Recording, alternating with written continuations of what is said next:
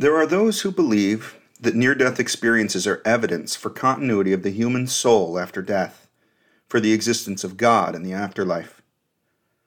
The argument depends upon the claim that the brain, in the act of shutting down and dying, cannot account for such experiences. The believers assume that near-death experiences are the rare occasions upon which somebody returns to life after the soul has stepped out of the body and begun a path to another world, usually by way of a tunnel-like passage. The soul, in these cases, has turned about and repossessed the body which is no longer dead. We know about all of this because the survivor can tell us. But how? They have memories of the experience, which they can draw upon to provide the report to us. Memories are a function of the brain, not the soul, whatever that would mean. So the brain has necessarily undergone change in accordance with the experience of dying, or else the attendant ghost would have no means of telling us what had occurred. This implies that no memory or report could do the job of providing evidence for life after death. Okay.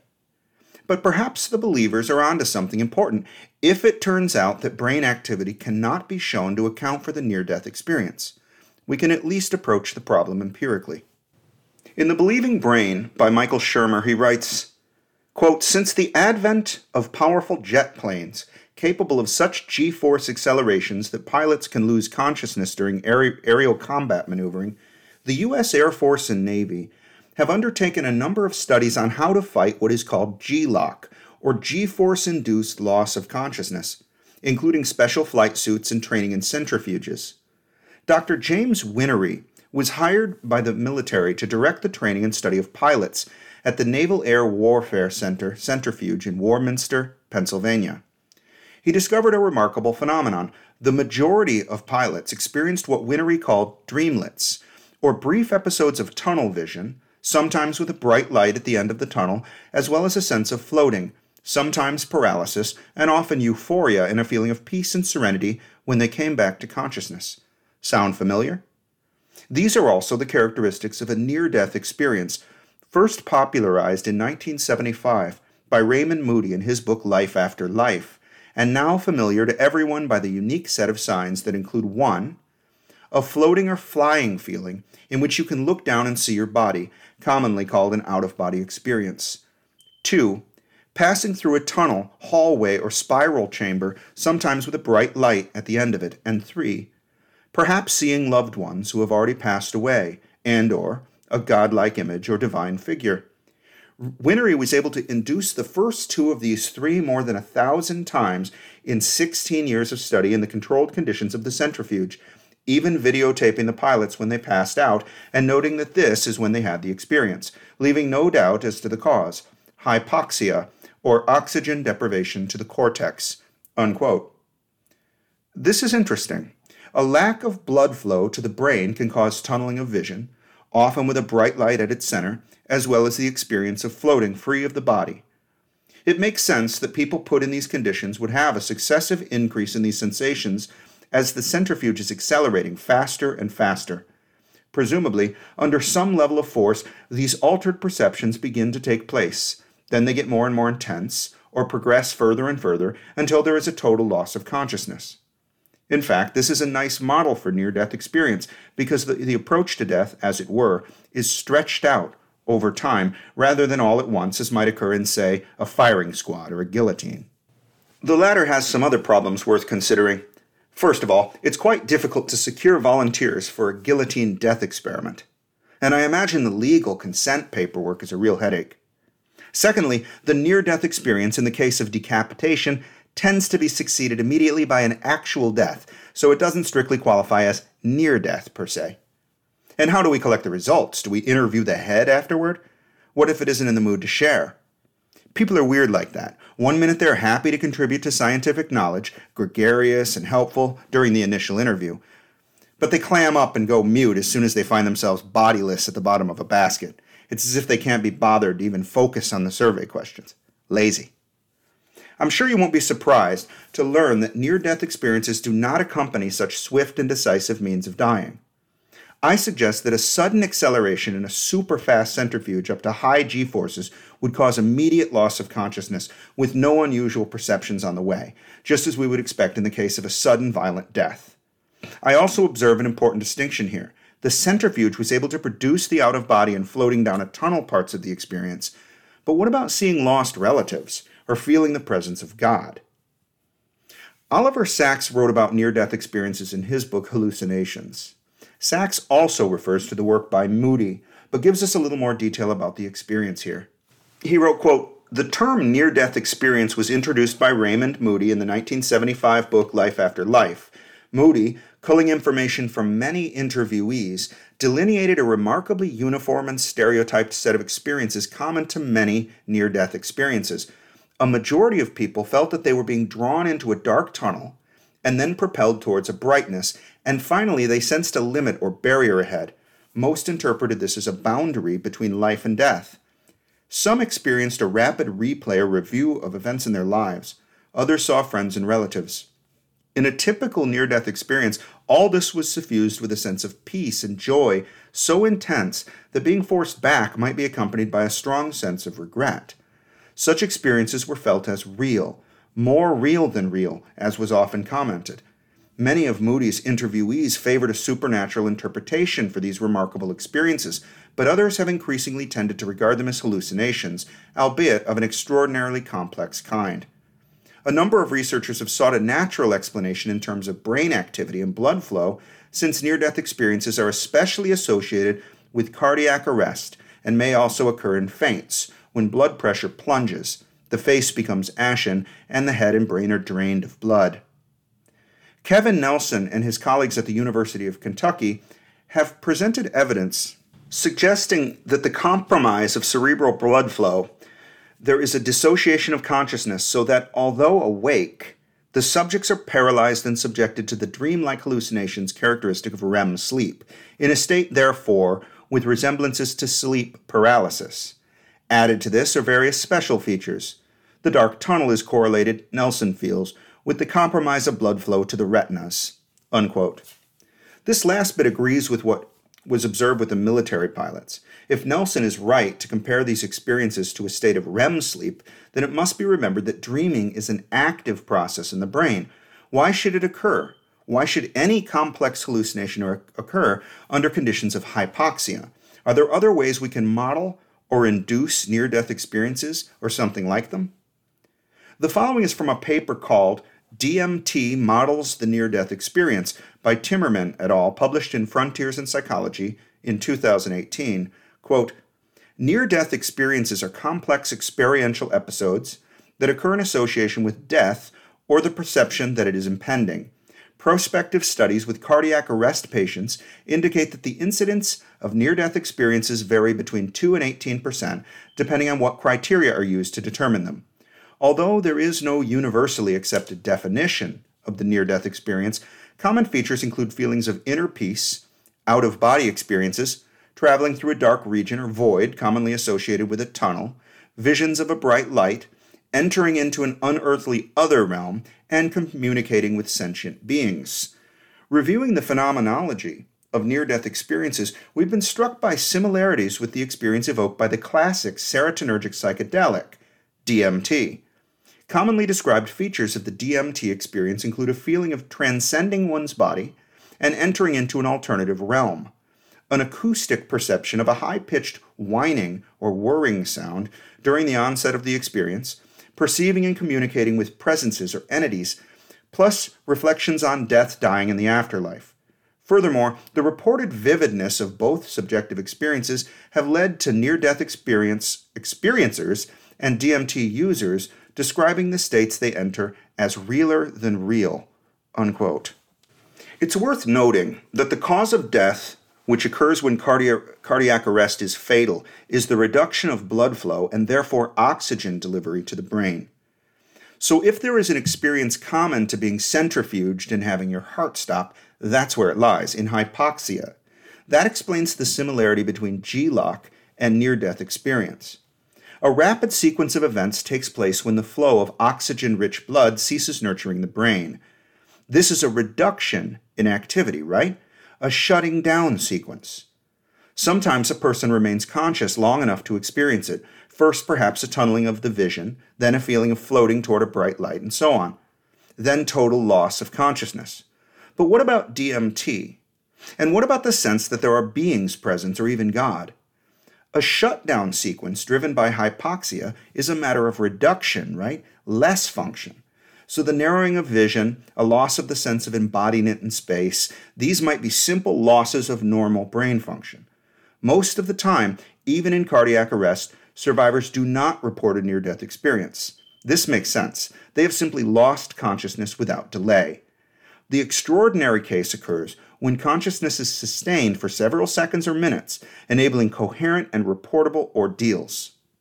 It might have occurred to you that DMT doesn't work by starving the brain of oxygen, and it doesn't result in loss of consciousness or the brain damage that we would expect it to cause if that's what it did. A loss of oxygen to the brain is what we would expect from a toxic gas like carbon monoxide, or from holding your breath underwater for too long. There is obviously something else happening in the brain on DMT, and thus something else happening in the near-death experience in order to account for the out-of-body, otherworldly events in the perception of beings. Timmermann et al. Sums up their research findings here. Quote, "This study sought to examine the degree to which features commonly reported in near-death experiences are elicited by the potent serotonergic psychedelic DMT in a placebo-controlled study. Results revealed that all 13 participants scored above the standard threshold for a near-death experience in relation to their DMT experiences, and 15 of the 16 near-death experience items were rated significantly higher under DMT compared to placebo, with 10 of these reaching statistical significance after multiple testing correction. Especially strong overlap was seen between DMT-induced near-death type experiences and mystical type experiences, with the mystical factor of the MEQ, which contains items such as sense of being at a spiritual height and experience of oneness or unity with objects and or persons in your surroundings, showing the highest relationship with near-death experience total scores. Intriguingly, DMT-induced near-death experience scores were significantly correlated with baseline measured delusional thinking. Perhaps most interesting of all, however, when these DMT data were compared with those from a matched sample of actual near-death experiences, a comparable profile was evident, with few discernible differences between the experiences of the actual near-death experience cases and those induced by DMT. Taken together, these results reveal a striking similarity between the phenomenology of near-death experiences and experiences induced by the classic serotonergic psychedelic, DMT." Unquote. This is interesting too. They write, quote, "The near-death experience has been associated with long-term positive changes in psychological well-being and related outcomes. More specifically, greater concern for others, reductions in distress associated with the prospect of dying, increased appreciation for nature, reduced interest in social status and possessions, as well as increased self-worth, have all been observed and or described post-near-death experience. Relatedly, recent results from studies with psychedelic compounds have shown similar long-term positive changes. For example, reduced death anxiety, pro-ecological behavior and nature relatedness, significant clinical improvements in depressed patients and recovering addicts, and lasting improvements in psychological well-being in healthy populations have all been observed. Thus, overlap between near-death and psychedelic experiences may extend beyond the acute experience into longer-term psychological changes." Unquote. These observations are striking. I've discussed with you before on many occasions the potentially life-changing mystical experiences brought about by high-dose psychedelics. These drugs, LSD, psilocybin, and DMT, directly interact with serotonin receptors across the brain and apparently result in a massive increase in the coherence of brain activity. This is a flood of integrated cortical activity, by no means a reduction in it, as we would expect if the cortex were simply deprived of oxygen. Are the believers right? If the brain is underactive following cardiac arrest or high-speed centrifugation, if the cortex is shutting down, then how can we account for the out-of-body experience, the visitation of dead relatives, the presence of God, the realer than realness? This year, Raul, Vicente et al. Published a paper called enhanced interplay of neuronal coherence and coupling in the dying human brain. In the abstract, they write, quote, "The neurophysiological footprint of brain activity after cardiac arrest and during near-death experiences is not well understood. Although a hypoactive state of brain activity has been assumed, experimental animal studies have shown increased activity after cardiac arrest, particularly in the gamma band, resulting from hypercapnia prior to the cessation of cerebral blood flow after cardiac arrest. No study has yet investigated this matter in humans. Here we present continuous EEG recording from a dying human brain, obtained from an 87-year-old patient undergoing cardiac arrest after traumatic subdural hematoma. An increase of absolute power in gamma activity in the narrow and broad bands and a decrease in theta power is seen after suppression of bilateral hemispheric responses. After cardiac arrest, delta, beta, alpha, and gamma power were decreased, but a higher percentage of relative gamma power was observed when compared to the interictal interval. Cross-frequency coupling revealed modulation of left hemispheric gamma activity by alpha and theta rhythms across all windows, even after cessation of cerebral blood flow. The strongest coupling is observed for narrow and broadband gamma activity by the alpha waves during left-sided suppression and after cardiac arrest. Albeit the influence of neuronal injury and swelling, our data provide the first evidence from the dying human brain in a non-experimental, real-life acute care clinical setting and advocate that the human brain may possess the capability to generate coordinated activity during the near-death period," unquote. This was a chance EEG recording session in which the patient died. Interesting. They report an increase in gamma power and enhanced neuronal coherence. Enhanced? This might account for the kind of extraordinary experiences some people have reported. Moreover, this is just the kind of thing we would expect to show up in a DMT study. And haven't I seen something like this before? I met with a researcher who was doing something like this when I was a graduate student at Michigan. Here it is. Surge of Neurophysiological Coherence and Connectivity in the Dying Brain by Jimo, Borjigin et al. At the University of Michigan in 2013. They reported, quote, "The brain is assumed to be hypoactive during cardiac arrest. However, the neurophysiological state of the brain immediately following cardiac arrest has not been systematically investigated. In this study, we performed continuous electroencephalography in rats undergoing experimental cardiac arrest and analyzed changes in power density, coherence, directed connectivity, and cross-frequency coupling. We identified a transient surge of synchronous gamma oscillations that occurred within the first 30 seconds after cardiac arrest and preceded isoelectric EEG.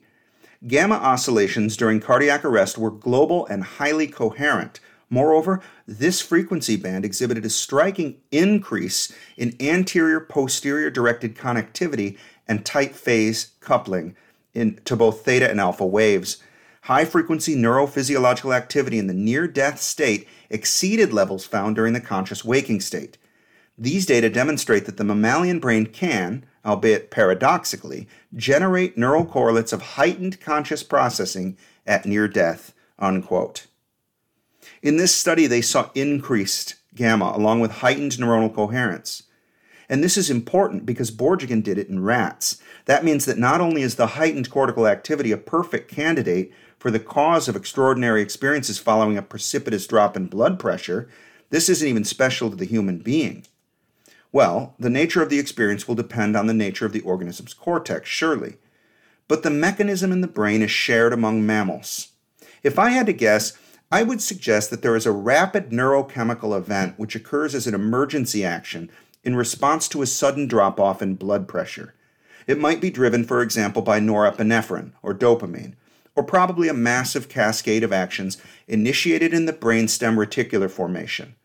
This is highly hallucinogenic and culminates in a release of endorphins which account for the sense of tranquility which is often reported. This emergency activity is intended as a last chance for survival, to hang on to consciousness in a moment of dire circumstance. But the drop in blood pressure is too severe for this to work. As a result, rather than simply dropping out of consciousness into oblivion, the mind persists to bear witness to the brain shutting down, with a narrowing of vision, a sense of floating or flying, and a high-dose drug-like experience. The effect is like taking DMT while vigorously spinning in a human centrifuge. Far out, man.